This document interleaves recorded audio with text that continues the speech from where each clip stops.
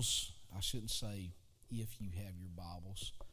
I'll just say turn in your Bibles to 1 Corinthians chapter 12. I'm going to try to do better with that. It's a hard habit. Once you get into saying that, if you have your Bibles, turn to, but I want to just start saying turn in your Bibles to 1 Corinthians chapter 12. And I'm going to spend some time tonight with the gifts of the Spirit. And again, I apologize for, I had some notes. They're workable for me, but they're probably not workable for you. And the reason they're not workable for you is because I've had a little 2-year-old that I've had to ride herd on because my mother has been, and Dad has been out of commission with my mother had to have a pacemaker put in. She is doing much better. And but me and little Emmy have had, I think it's our second week together, and we went and got some donuts this morning, and I pulled up in Krispy Kreme in the drive-thru, and she knew what the place was, so she started telling me it was donuts. And so obviously her mom and dad has taken her there before for her to know that that's where you get donuts at. And so if you can kind of limp along with me here, and I'll try to have those back. I certainly will have them for you. I may send them all to you, email them to you all at one chunk. But anyways, let's spend some time with the gifts of the Spirit. Why don't we start in 1 Corinthians chapter 12, and I want to start in verse 6. We'll start in verse 4. 1 Corinthians chapter 12, verse 4, the Bible says there, now there are diversities of gifts, but the same Spirit. And there are differences of administrations, but the same Lord. And there are diversities of operations, but it is the same God which worketh all in all. But the manifestation of the Spirit is given to every man to profit withal. And that is right there one of the purposes of the gifts of the Spirit. Verse 7, to profit withal, or you could say for encouragement, for edification, for the building up of the church. And then he starts in verse 8, and he starts talking about these supernatural gifts. For to one is given by the Spirit the word of wisdom, to another the word of knowledge by the same Spirit, to another faith by the same Spirit, to another, I pointed this out last Wednesday night, to another the gifts of healing by the same Spirit, to another the working of miracles, to another prophecy, and to another discerning of spirits. Do you see anything about that word spirits that catches your attention? And that should, in the fact that it's lowercase. And so whenever it's talking about discerning of spirits, that again is being able to discern and to tell about what's taking place. And I think 1 John chapter, why don't we turn to 1 John chapter 4 and verse 1. This was a cautionary part that John, who at that time was an elderly man, he had served as pastor there in Ephesus, and you know about Ephesus from Acts 19. It was a very, it was a lot of spiritual warfare that was involved in that. But here's what he writes to the church there at Ephesus, 1 John chapter 4 and verse 1. Beloved, believe not every spirit, but try the spirits whether they are of God, because many false prophets are gone out into the world. And again, you see there spirits lowercase, and that means that those spirits are in people. I will tell you this, and we'll get into more of this whenever we start looking at some of the practical deals about the operation of the gifts. And that's this, is that observation sometimes is 90% of revelation. And you say, what do you mean by that? Facial expressions, body language, things like that. You know, I'm not talking about reading people. I'm talking about when you're in a ministry situation that you can, facial expressions, body language can tell you a whole lot about what's going on in that person's spirit, in that person's life. Also, what Jesus said, out of the abundance of the heart, the mouth speaks. So those words that come out of that person's mouth, you can tell a lot about the condition of their heart. And I would just even say that just in casual conversation that you have with other believers. If the majority of their talk and their time is spent on worldly matters, they're probably a carnal and worldly Christian. And yet if you talk to them and there are things that are coming out of them that you poke them and they almost bleed Bible, that's a good thing, because they have experienced things that's in the Word of the Lord. And so whenever you talk to them, these things kind of overflow and spill out of their spirit. Those are the kinds of people that I feel like that I personally, I want to be around those kind of people. Then back to 1 Corinthians chapter 12, look at verse 10. To another, divers kinds of tongues, and to another, the interpretation of tongues. But all these worketh that one and selfsame Spirit, dividing to every man severally as he will. For as the body is one, and hath many members, and all the members of that one body, being many, are one body, so also is Christ. And so again, we look at these are the supernatural gifts of the Spirit. There are other places where that the gifts of the Spirit are listed and that they are located. We find that in Ephesians chapter 4 and verse 11. You also find it in Romans chapter 12, verses 6 through 8. Those are areas where that whenever you begin to look at the way that there are things that operate in a church, you can kind of pinpoint and see these are areas where that the Spirit works. So when you look at what Paul wrote to the church at Corinth, these again, supernatural gifts where that there's a lot of things that are taking place. Now, I can point out to you that they fall into groups, kind of three categories. You've got the revelation gifts. That means that they are given to you for insight. They're revelatory. They help you to see various situations. They help you to know what to do.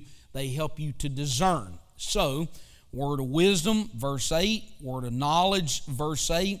Discerning of spirits in verse 10. Those are the revelation gifts. We also have another group. There's a group of three. And they fall into what I'm going to call the power gifts.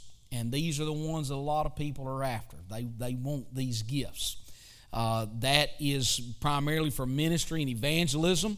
And it's the gift of faith, verse 9. Gifts of healing in verse 9. And working of miracles in verse 10. So you've got the revelation gifts, you got the power gifts, and then lastly, you got the inspiration gifts. Those deal with the matter of communication. Gift of prophecy is in verse 10. Gift of tongues is in verse 10. And the gift of interpretation of tongues is also in verse 10 as well. Now, when you look at especially all of these gifts, there may be some overlapping in what takes place with the gifts of the Spirit. The best way perhaps to describe it, and I know that this is a bad analogy because this symbol has been taken and it's kind of been hijacked in the last little while, but the rainbow.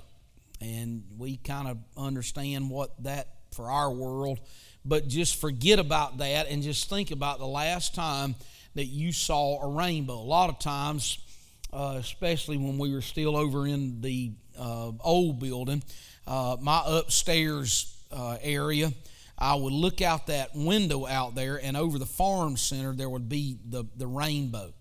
And I can't tell you how many times that I would see rainbows kind of out in that east part of Dothan. And when you look at a rainbow, there's obviously the colors of that rainbow that are there, but you can't say, I'm going to look and they're distinctly the 8 colors. There's kind of a blending and a blurring that goes with that rainbow. That's the way that the gifts of the Spirit operate. You can't just say, well, one of them falls into this category, another falls into that category. Okay, let's talk about the matter of healing. Gifts of healing. At the same time, you got the working of miracles. So there's somewhat of a blend. Is this a miracle or is this a healing? Well, it could fall into both categories. And there are times where that the gifts of the Spirit do operate in that manner. So there is a merging sometimes when you start looking particularly at the gifts of the Spirit. Now, I want to point out something else to you just kind of in this introduction. Look at 1 Corinthians chapter 12, and I want you to look at verse 28, verses 28 through 31. Here is what Paul writes. And God had set some in the church, first apostles, secondarily prophets, thirdly teachers, after that miracles, and then gifts of healings, helps, governments, diversities of tongues. Are all apostles? This is a rhetorical question he's asking. There's an obvious answer to it, and that answer is no.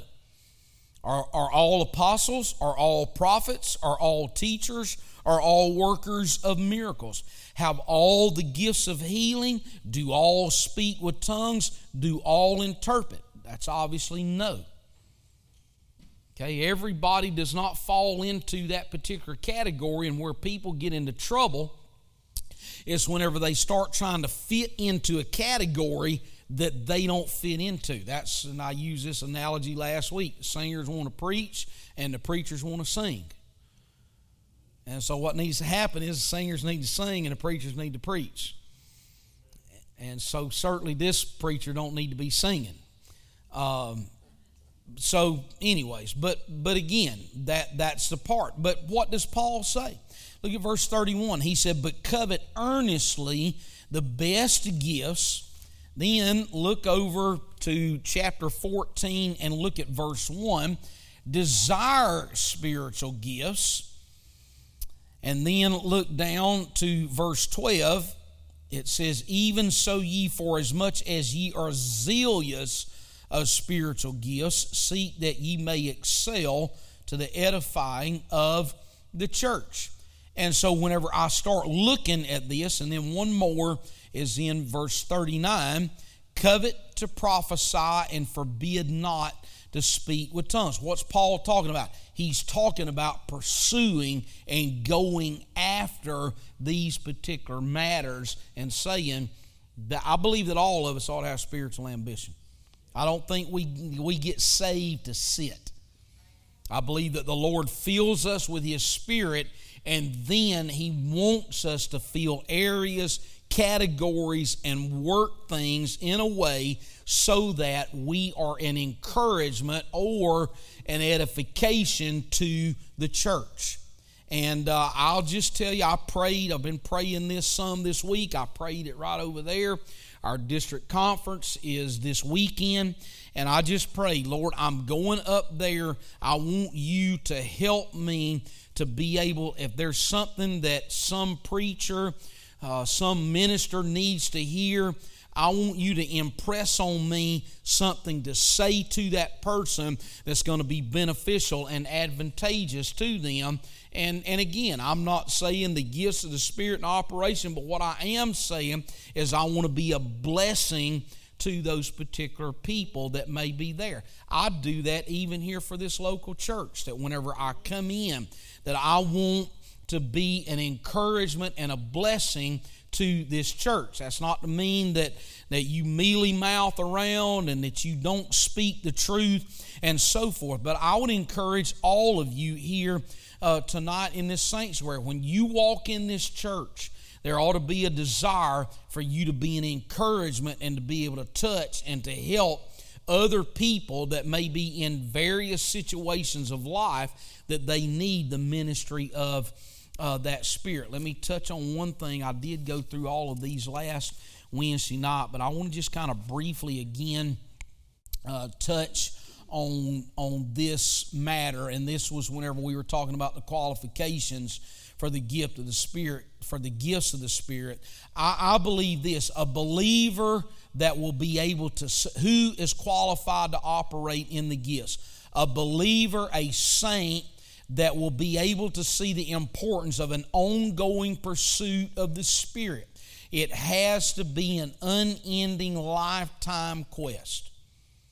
There's got to be something about it that there's constantly a desire to get better, to move into a particular area that the Lord has called you to get into. I believe that that's generally going to be accompanied by an interaction with the Word, with prayer, fasting, fighting your own sin, mortification, by being involved in evangelism, various things that you can do in a church. What are those things that are taking place? Those things are things we're pursuing after and we're going after. Some people they've had the Holy Ghost for 40 years. And instead of having 40 years of experience, they've had 1 year 40 times. Does that make sense? Yes, sir. And they're not able to grow. There's no spiritual growth that really has taken place in their life during that 40 years. I don't want to be in that particular place. Now, again, we did mention 1 Corinthians 12 and 7. The manifestation of the Spirit is given to every man to profit and to help that. Look at 1 Corinthians chapter 14 and look there in verse 5. Here is what Paul writes. Verse 5. He says, I would that ye all spake with tongues, but rather that ye prophesied. For greater is he that prophesieth than he that speaketh with tongues, except he interpret. And then he gives a reason. You see that the church may receive edifying. Look at verse 12. He says that last phrase there, seek that ye may excel to the edifying of the church. Look at verse 19. He said, then yet in the church I had rather speak five words with my understanding, that my voice, how I might teach others also. Okay, that's the part. What is the purpose of the gifts of the Spirit? He's talking about right here is a matter of teaching. Does that mean that we don't need to speak in tongues? Absolutely not.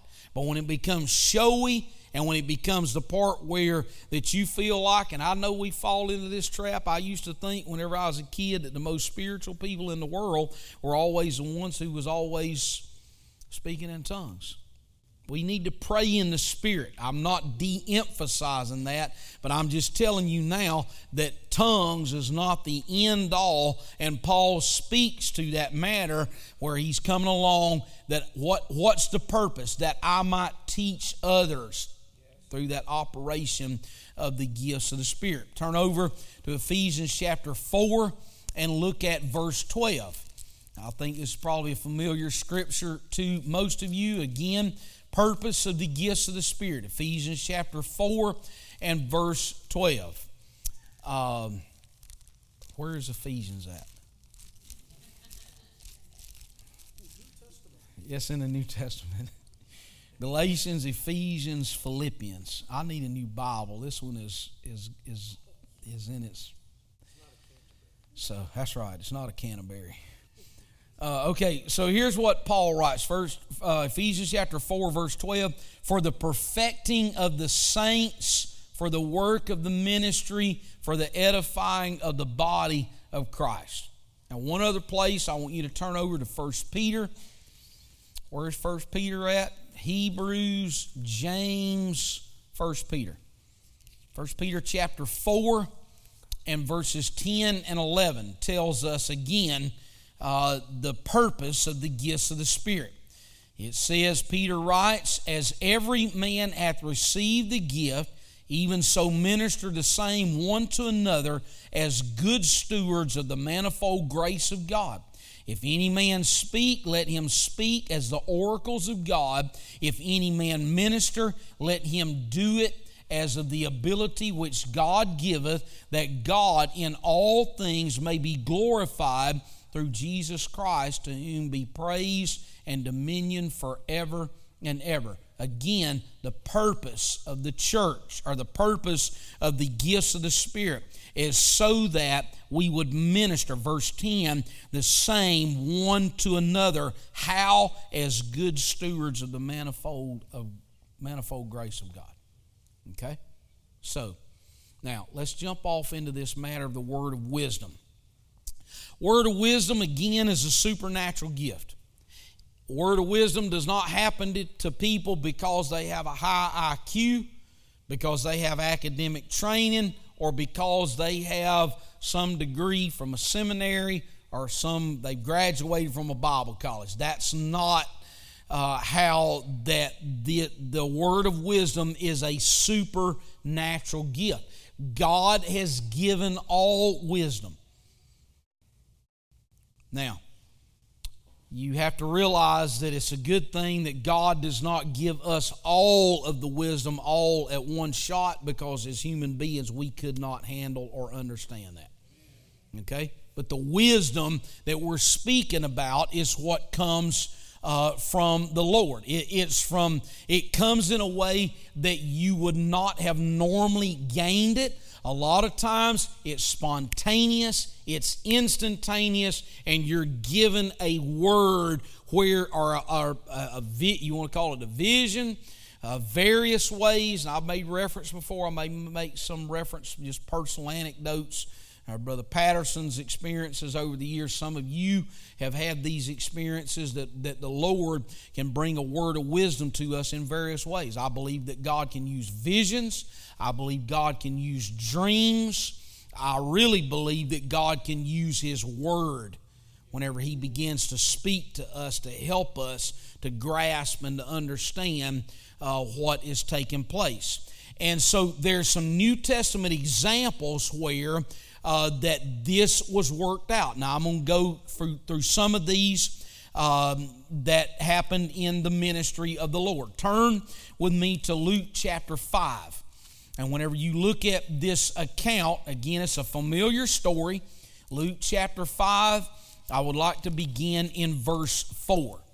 Luke chapter 5, verse 4, the Bible says it like this. Now, when he had left speaking, he said unto Simon, launch out into the deep and let down your nets for a draught. And Simon answering said unto him, Master, we have toiled all night and have taken nothing. Nevertheless, at thy word, I will let down the net. And when they had this done, they enclosed a great multitude of fishes, and their net brake. And they beckoned unto their partners, which were in the other ship, that they should come and help them. And they came and filled both the ships, so that they began to speak. When Peter saw it, he fell down at Jesus' knees, saying, Depart from me, for I am a sinful man, O Lord. For he was astonished, and all that were with him, at the draught of fishes which they had taken. And so was also James and John, the sons of Zebedee, which were partners with Simon. And Jesus said unto Simon, Fear not, from henceforth thou shalt catch men. And when they had brought their ships to land, they forsook all and followed him. Okay, so let's think about this moment. Obviously, the Lord, 1 Timothy 3:16, He is God manifest in the flesh. Okay, Isaiah chapter 7, verse 14, Matthew chapter 1, verse 23, Emmanuel, God with us. Okay, Hebrews chapter 1 tells us that He was the express image, so that whenever, no man has seen God. God's a spirit. John chapter 4, verse 24, but yet Jesus Christ, when you see Jesus, you have seen, John 14, you've seen the Father. So we're looking at God. Okay? They're looking at God. and yet he's a human being. He's a man. And here are these fishermen, and they're looking at a carpenter. And this carpenter is telling these fishermen how they can catch fish. Now get that. And it's always interesting to me, and I tried not to do this last week when my mother was in the hospital, is to go in there and try to tell those folks how to take care of my mother. But after working in the hospital for a lot of years, you just have this deal. It's like, come on, y'all, let's pay attention to what's going on here, and let's do what we're supposed to do. But I didn't do that. I kept my mouth shut, and they just thought that I was just a regular old guy off the street. Okay, but what did Peter do? Notice verse 5. This is where spiritual authority comes in. Simon answering unto him, he said, Master, we've toiled all the night, and we have taken nothing. I'm not going to throw my nets on the other side. I'm a fisherman. You're a carpenter, and you're telling me how to do my job? Did Peter do that? No, he didn't. Here's what he says. He says, nevertheless, at your word, I will let down the net. That right there is submission. That right there is a part where that if you want the gifts of the Spirit to operate in your life, there's going to have to be a part where you're submitted to God.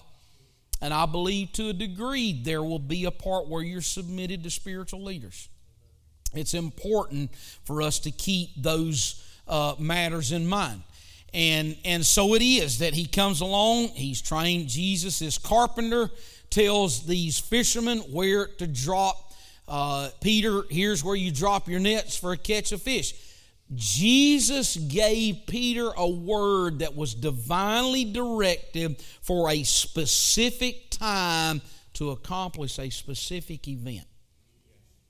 It wouldn't have worked yesterday, it wouldn't have worked tomorrow, but for that instant right there at that moment, it was what God had in mind and what God had intended. And so Peter followed the direction of the Lord, and because of that, he had to ask James and John to come over and to help him, or else his boat was going to sink.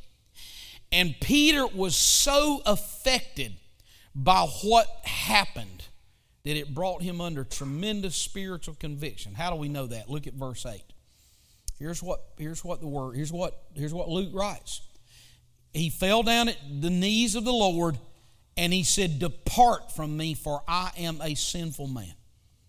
I will tell you this. I don't care how long you've been in the church. I don't care how long you've had the Holy Ghost. I don't care how many times the Lord uses you. If you ever get to the place where it's common, ordinary, that the Lord is just using you, you're in trouble.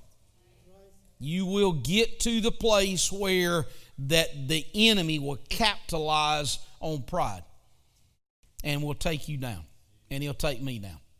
And so whenever the events take place and you look at it, there's something very humbling about that, where that the Lord, you're like, Lord, there is no success without you. We had worked ourselves silly all night long, and we had empty nets, tired bodies, worn out muscles, and we were ready to call it a day. And you spoke to us, and something supernatural happened. I remember, and Brother Larry Booker told this story here. It's been recently. I was with him and Brother Weeks, and Brother Booker talked about in one Sunday, their church doubled. It went from 80 people to 160 people in one Sunday. And I think to myself, you look around here Sunday night whenever we were taking communion, okay, this place was quite full. And I thought, oh my Lord, you doubled this place, and all of a sudden you're launched back into another building program, or 2 or 3 or 4 services on Sunday, and yet we have to believe we are at the end and God can speak to us specific words for specific times. And if the Lord can fill up nets, then the Lord can fill up churches.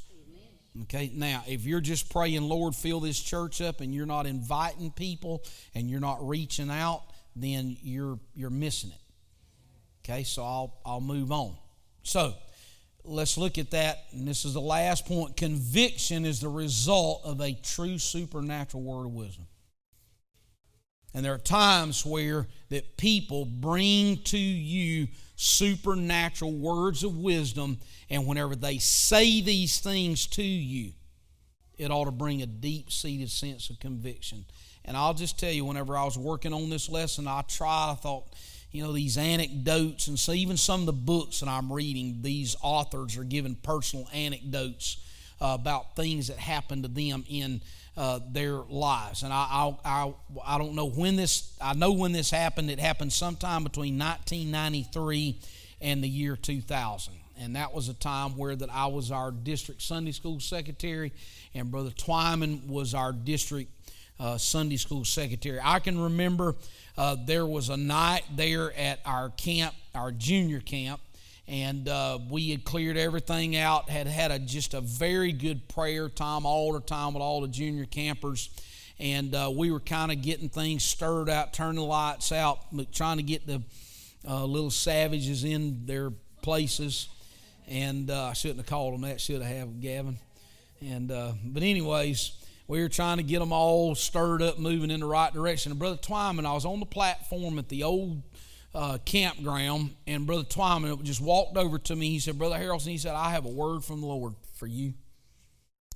And I'm caught. I'm like, you're caught off guard. It's a surprise. And Brother Twyman started talking and saying some things to me. And they were specific, and I look back now, and I know the Lord was using Brother Twyman and giving him a word of wisdom for me personally for my future. And at the time, I didn't know it. I had no idea. Now, I was not one of those guys that when I was in that position, I was in dorms with the kids. They had places where they had but I'd always give up my room for whatever, for the camp advance, because Teresa was not there. And I thought, I'll just let them take my room, and I'll pile up here with some of these counselors and kids and all that sort of stuff. And so I was not in that little room where they had designated for me, which was good. But anyways, after that night was over, we got all the kids sorted out. And I remember going out and just walking around at the front on the old Pike Road campground, and walking around and just in my mind just mulling over some of the things that Brother Twyman had said to me. And I'm just telling you now, 23 years, 25 years later, some of those, and sad because I would have called Brother Twyman, but he passed away here about 2 years ago or so. Some of the things that he spoke to me directly at that moment, and it brought a conviction to my heart. And I'm like, Lord, I don't know that I am even, I don't want to say worthy. That's maybe we all feel unworthy. But you're like, Lord, how in the world can you do that in my life? And yet now, in retrospect, I look back and realize that the Lord had specifically said something to Brother Twyman in that area. And I'm just going to camp out on that. Luke 5:11, here's what happened. And when they had brought their ships to land, it says they forsook all and they followed him. And so that's the part. When a word of wisdom comes to you, it's in those times where that you start saying, okay, Lord, what you're calling me to do is going to require a cost on my part. That's how come you can't afford to get hung up with nonsense. Like holding grudges and getting bitter and getting jealous and getting things locked in to your spirit. Because what does that do? That hinders the flow and the work of the Spirit. And you're just like, but it hurts. I know it does. But I'm bleeding out.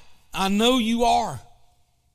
I know this situation has a way that you feel like, Lord, this is not fair. I'm going to repeat what I said last Wednesday night, okay, Brother Wells.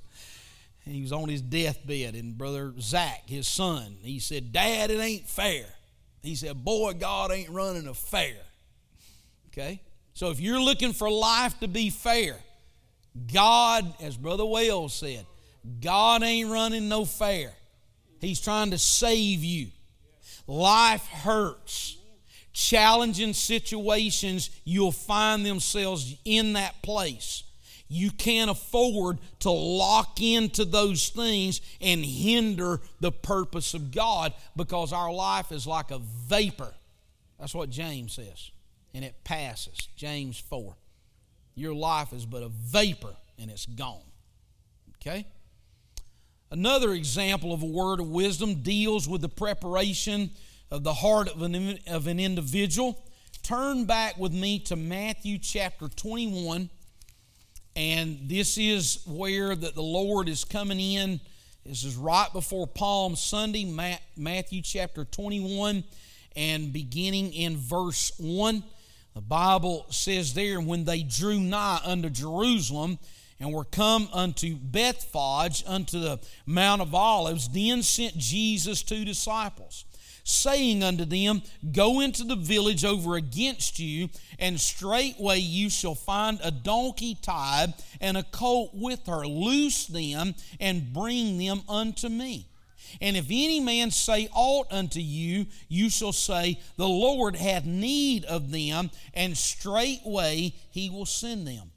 All this was done that it might be fulfilled, which was spoken by the prophet, saying, Tell ye the daughter of Zion, Behold, the king cometh unto thee, meek and sitting upon a donkey, and a colt, the foal of a donkey. And the disciples went and did as Jesus commanded them, and brought the donkey and the colt, and put on them their clothes, and they set him thereon. Okay? Now, what prophet is speaking of that? Zechariah chapter 9, verse 9. That's where the verse reference is. Zechariah had told them this great king is going to come riding in, and he's going to be riding in on a donkey.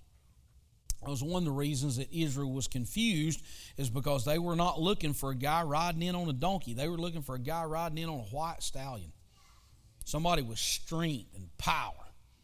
Okay? That's not going to happen at the first advent. It will happen at the second advent, and we are moving in that direction, y'all.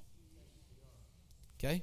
France is now making alliances with China, Russia, Turkey, Iran are all moving around. Okay? America right now is very, very weak, and everything is being moved into place. Hamas, some of the Syrians, constant rocket launches toward Israel. We're moving in the direction of the last day, and the Lord will show up, and this time he will not be on a donkey. He will be on a white stallion. And the church will be with him. Okay? So what we've got to do is we've got to be faithful to the end. And so that's a whole different lesson. But again, it's very important for us not to miss what's going on, especially in relation to the Scriptures. This took place before Palm Sunday, prior to the crucifixion of the Lord. It's also important to understand that when the Lord told them to go find this man. Now imagine this. These disciples show up and they say, Hey, we want your donkey, and we want the colt that donkey has. Okay, that'd be about like somebody coming to my house and saying, Hey, we want your car and we want your wife's car. Now, hold on now. Wait a minute. But that's not what the story tells us. Matthew writes in that the owner of this vehicle, he said, okay, that's good. Now, how was Jesus able to operate like that? He was God, okay? But at the same time, here's what I'm getting at. he was pulling from Zechariah. And this is what I want to just tell you about the gifts of the Spirit. If the gifts of the Spirit are going to be operating in your life, it's going to be because you have a proficiency with the Word. The only time you get the Word shouldn't be whenever we come in here and I'm teaching, Brother Patterson's teaching, preaching. There ought to be an interaction that you have with the Word. Brittany, I want your Bible for a minute. Okay. She didn't bring her ESV. Brittany's ESV is marked up, highlighted, underlined, and she gets up early every morning and works through that. I'm impressed. Okay. And I want our church to be a word-driven church. And she's not the only one that's doing that. The only reason I know is because we did a Bible study last night, and John Paul's Bible is marked up. I want marked up Bibles. I want used Bibles. I want us proficient with our Bibles. Why? It's because when you get into a situation where the Lord needs to use you, I want you to be able to recall and retrieve things. And if you can memorize the lineup of the Atlanta Braves and know batting averages, you can memorize Scripture. It's just a matter of priority. Okay? It's a matter of where you want to spend your time and spend your life. A few other examples. Let's look to Acts chapter 6. Word of wisdom is taking place here. There's a challenge that the church faces. This is, besides persecution, this is probably the first big hiccup that they face. Acts chapter 6 verse 1. And in those days, when the number of the disciples was multiplied, there arose a murmuring of the Grecians against the Hebrews, because their widows were neglected in the daily ministration. And then the 12 called the multitude of the disciples unto them and said, It is not reason that we should leave the word of God and serve tables. Wherefore, brethren, look ye out among you 7 men of honest report, full of the Holy Ghost and wisdom, whom we may appoint over this business. But we will give ourselves continually to prayer, to the ministry of the word. And the saying pleased the whole multitude, and they chose Stephen, a man full of faith and of the Holy Ghost, and Philip and Prochorus and Nicanor and Timon and Parmenius and Nicholas, a proselyte of Antioch, whom they set before the apostles, and when they had prayed, they laid their hands on them. There was a word of wisdom that came forth. What was the word of wisdom? Take these 7 men, verse 3, that are honest, full of the Holy Ghost, wisdom. We're going to point them over this business. We're going to give ourselves continually to prayer and ministry of the word. Now, if you need to look this sermon up on YouTube. Brother Terry Schock preached a sermon. I don't remember the title of it now, so it'd be hard for you to find. But is that because of the times a number of years ago? And he talked about how many pastors are so exhausted because they're waiting on tables. Let me let that settle in on you, okay? And their primary calling is not, and it's not that, I'm just telling you now, I can run a mop. I know what it's like to scrub out toilets. I know what it's like to cut grass. I know what it's like to be at a church whenever a faucet breaks and you're in there vacuuming up water and you're trying. I know what that's like. I know what it's like to do a whole multitude of menial tasks. I'm not above that. But when the enemy can get us so distracted, chasing our tail, doing all that other stuff, then what he does is he drops the spiritual level of a church. And our main calling, my calling, Brother Patterson's calling, is prayer and ministry of the word. It's not because we're better and think, oh, we can't do this, that, or the other. Our church right now, we're trying to break and move up into a next level, and we're bumping our heads right now. Okay? And what happens is, and I got on it Sunday night and met a little resistance, okay? But if you've got your little territory and you're trying to hang on to your little area and grip and hold on to it and won't turn loose and let go and give other people opportunity for ministry, what you're doing is you're putting a lid on your own personal growth and you're putting a lid on what God's trying to do in this church. And we've got to break out of that. We're not in the student building anymore. We're in a larger place. We've got to do the will and the purpose of God. I don't want to get to the judgment and the Lord say, and I said this Sunday night while I was preaching before communion, I don't want to get to heaven and the Lord say, this is what I had in mind for you, Philip. But you didn't get there. I want to land my boat. I want to forsake all. I want to follow the Lord. And we've got to have all hands on the deck. Because I'm just going to tell you something. You get this place full and these altars loaded with seekers and you're praying with people and they start receiving the Holy Ghost, I'm just going to tell you, it's unbelievable what it will do to you in your relationship and walk with God. Okay, so I'll press on. That's probably for Sunday night instead of Wednesday night. But the first priority of a church is spiritual matters, prayer, ministry of the Word. And yet if the Spirit had not intervened, the movement of the Spirit would have been stopped and the advancement of the church would have been stifled and stymied, okay? Now, I've been on the district board now since 2006. And again, it was not something that I really pursued after. This is free.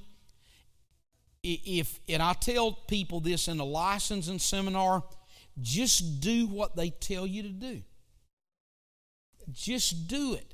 Just do what they tell you. I've been spending my whole life doing what people have told me to do. I grew up. My mom and dad told me what to do. I get a job. I did what they told me to do. I get at the hospital. I do what they tell me to do. Brother Patterson tells me what to do. You know the only two things that I changed here at our church whenever we moved, everybody's like, oh yeah, when Brother Harrelson gets in, we're going to be changing all this stuff, okay? The only thing I changed was baptizing people before service started. That was it. The only reason I did that is because y'all remember whenever we used to have long marathon services and you're waiting until the baptism at the end, okay? I thought, well, just baptize them straight out of the chute, and then whenever we get to the end, I shouldn't have said it like that, but, just baptize them, and then we don't have to wait till the end. Let's put them and take them down and so forth. I've just done what Brother Patterson told me to do. I got on the district board. I just did what Brother Lewis told me to do. Whenever I was in the Sunday school department, I just did what Brother Lewis and what Brother Twyman told me to do. And those are things that has helped. So I got on the district board, and I'm just telling you now, Brother Davidson, our district superintendent right now, a very spiritual man. And there have been times where that we faced challenges in the boardroom. And Brother Davidson will say, you know what I think we ought to do? Let's just pray, and we're going to add. Now, some stuff in there, okay, is as boring as a day is long, all right? Where are we going? How much money we going to spend on these mop buckets? How much? Where are we going to go? Okay, that's some of that stuff is just like come on, guys. Let's hurry up and get this over with so we can go read books and work on sermons and good stuff, okay? But there's other times where you're dealing with challenging things. And Brother Davidson would say, men, we just need to pray. And we would start praying in that room. And the next thing you know, it's like bang, bang, bang. We would know, do this, and the situation would work out well. I can't tell you how many times especially in the last 3 years, that I have walked into that boardroom and there have been men, some of our district board members, that have walked up to me and they said, Brother Harrelson, I have a word from the Lord for you. And then they would start speaking. And there was no way in this world that they knew what was taking place. And it was so specific and so right. And it helped to turn the light on. That's the way a word of wisdom ought to operate. And it ought to move. And yet, whenever we read about 1 Corinthians 12, he's not talking about district boardrooms. He's talking about a local church. He's talking about saints. He's talking about people who are ordinary, if you want to call it like that, ordinary, regular folks. They clock in, they clock out, they pay for their electricity, they buy cars, they buy houses, they go about their lives, and yet what is Paul saying?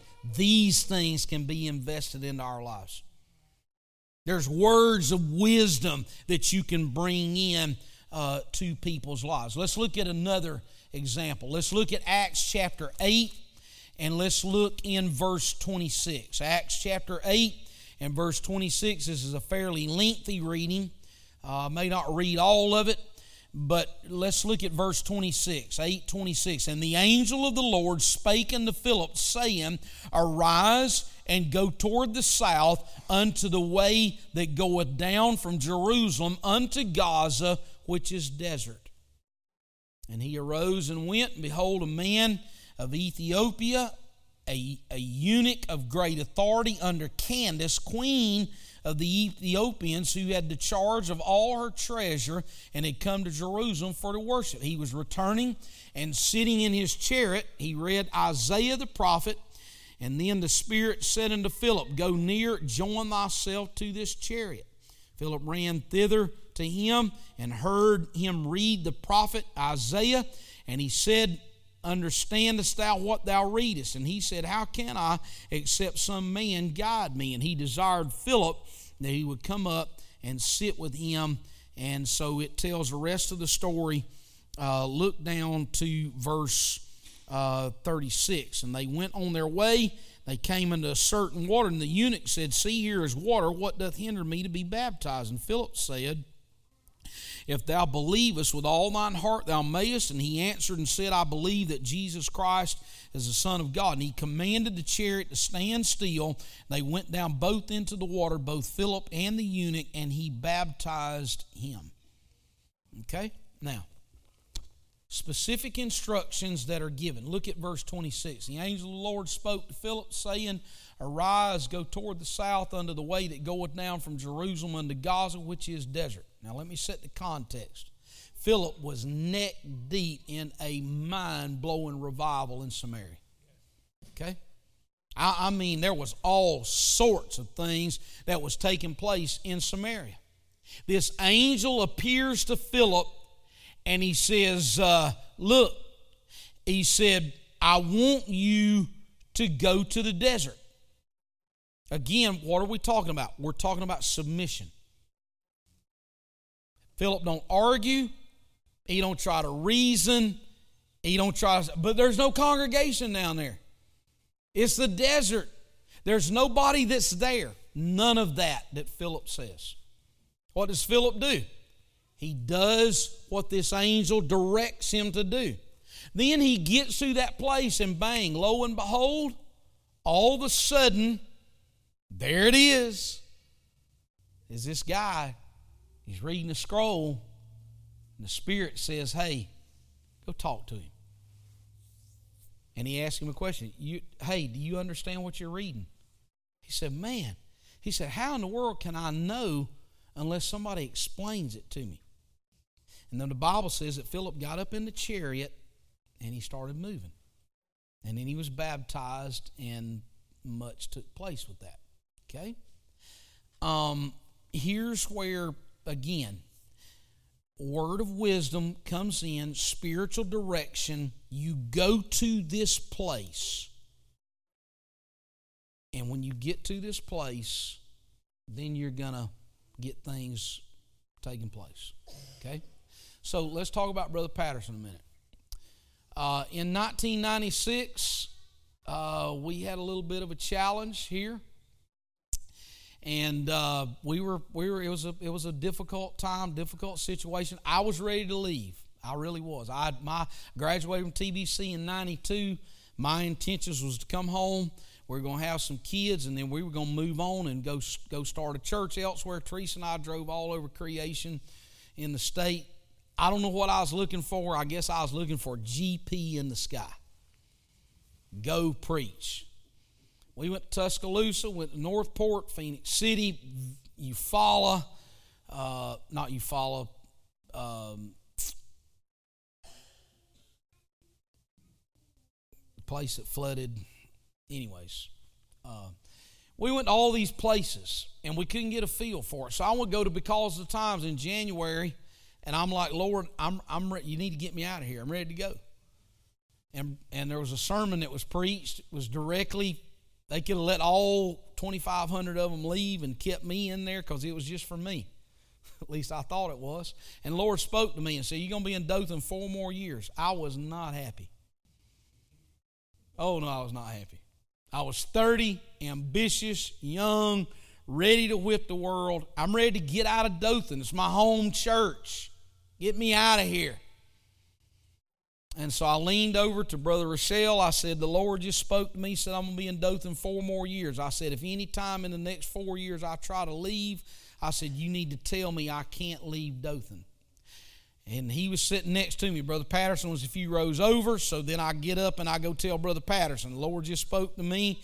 I'm going to be in Dothan for at least 4 more years. He prayed for me, and so we got rolling, okay? Move on in the year, and we had chaos break loose.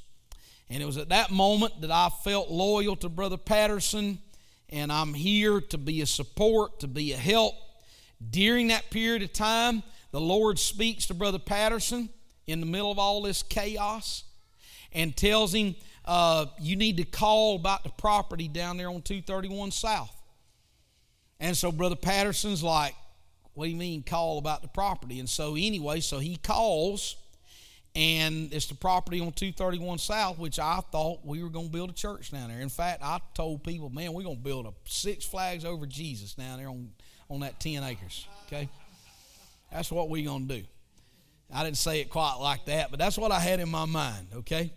And so Brother Patterson calls this realtor. The Lord had prompted him to do that, and the person said, well, he said, here's the deal. He said, if you'd have called me 2 days earlier or 3 days earlier, he said, I could have put you on it because the person that owns that property was still alive. We're trying to get it, and now we're not sure what's going to take place with it. Ended up, we got that property. Now, I'm not clear yet as to what that purpose for that property is, but we still got 10 acres down on 231 South. We're going through all of this chaos during this period of time, and the Lord speaks to Brother Patterson. We come in on Wednesday night.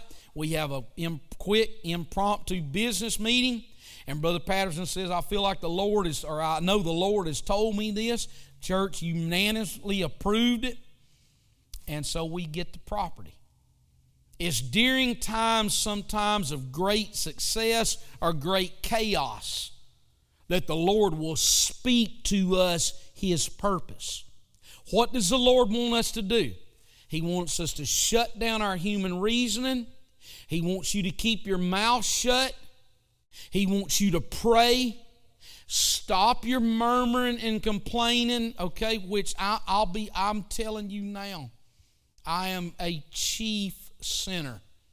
Now, I don't murmur and complain to y'all, but my poor wife, boy, she can murmur, complain, grumble, whine. I got a devotional in the mail yesterday, and I opened it up, and it's like, oh my Lord, why? I don't want to read this devotional, because the title of the devotional is called Sins We Tolerate. I start flipping through it, and it's talking about irritability, impatience, murmuring, grumbling. I felt pretty good when I left here Sunday night, and then I get that devotional. I think, oh my, what a horrible person I am. That's the way holiness works. Okay? So here's the deal. When the Lord is speaking to you and moving you in the direction that He wants you to do, zip it. Shut your mouth. I know that's not pastoral. I get it, okay? But if I was at Alexandria tonight teaching this same lesson, I'd tell that bunch there the same thing I'm telling you, okay? If I was preaching at General Conference, I'd tell them the same thing I'm telling you, because there's times that the Lord does not need us trying to tell Him how to do His work, okay? I'm His servant. He's not my servant.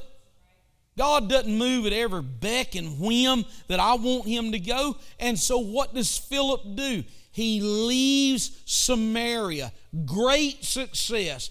Thousands getting the Holy Ghost. Miracles. Unclean spirits being cast out. And goes to the desert. And God uniquely works in that way. Now, why do I think that He works that way? I think in 1 Corinthians 1, that the answer to that, and I'll read this and we'll go home. Look at 1 Corinthians chapter 1.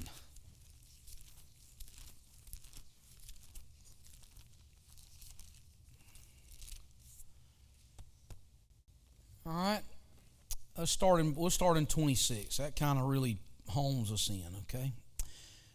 Verse 26, for you see your calling, brethren, how that not many wise men after the flesh, not many mighty, not many noble are called, but God had chosen the foolish things of the world to confound the wise, and God had chosen the weak things of the world to confound things which are mighty. And base things of the world and things which are despised hath God chosen, yea, and the things which are not, to bring to naught things that are. Why? Verse 29. That no flesh should glory in His presence. So that Philip could not. Okay, I don't have my phone, it's over there, okay? But if I had my phone, we are a selfie generation. Put the phone, give me I want a selfie. I figured out the other day what I need to do, okay? I've seen a number of people with these little deals on the back of their phones. I've just figured out what those little deals are for. Is to help you take a selfie. Because I tried to take a selfie, me and Emmy the other day, this morning eating donuts. I tried to take a selfie, and it's hard to do it if you're holding that, if you don't have that little rig on the back. So I need to get a little rig on the back so I can do a selfie, okay? But here's the deal. God don't want us doing selfies. And Philip didn't get to Samaria and take a selfie, nor did he get to the desert and take another selfie and say, hey, geez, look at me. I baptized this guy. Listen to me. Man, he's a high government official. And yet the majority of people today, if they would have baptized somebody with that kind of stature and status, it would have immediately hit Twitter, Instagram, Facebook, Snapchat, and any of the rest of these squirrely little apps that have got people so consumed. And God is saying, hey, wait a minute. I'm trying my best to show you I take weak things. I take base things. I take common, ordinary things, and I use them to do exploits. But yet, hey, remember this, that no flesh should glory in His presence. I hope this has helped. It's 8:31. I'm a minute over. I hope this has helped. And if I keep going, Brother Tess and Brother Pierce, I had to sleep in the backyard tonight. That's right. My wife says I'll be sleeping in the backyard tonight if I keep going. Let's stand. Thank the Lord that y'all are still wanting to hear more. I guess that's a sign of they say you want them coming back for more. So y'all come back next Wednesday night and we'll take another shot at it. Amen. Let's thank the Lord. Let's thank the Lord. Lord, I pray, God, tonight that your word would somehow, God, settle into every single one of our hearts. I know, Lord, that there are people, God, this church, Lord, is filled with people that wants to make a difference, God, in your kingdom. And I pray, Lord, tonight that you help every single one of us. God, if your disciples, Lord, could land their boats and they could forsake all, help us, Lord, to have that same commitment, because I do believe that there are people, Lord, here in this sanctuary tonight that they can be in that same category, Lord, that Luke wrote in Acts where he said, these are the men that have turned their world upside down. Lord, help us to be submitted. Help us, God, to be somehow, Lord, hungry and aware of what you're trying to do in our lives. And help us, God, please, Lord, help me to quit murmuring, complaining, grumbling. Lord, don't let me always be looking and saying that the grass is greener on the other side. Lord, help us all to get into a place of contentment so that we're able to do your will where you called us to serve. In Jesus' name we pray. Amen. Amen. Lord bless you. Thank you for coming to church. Invite somebody Sunday. Pray for our district conference.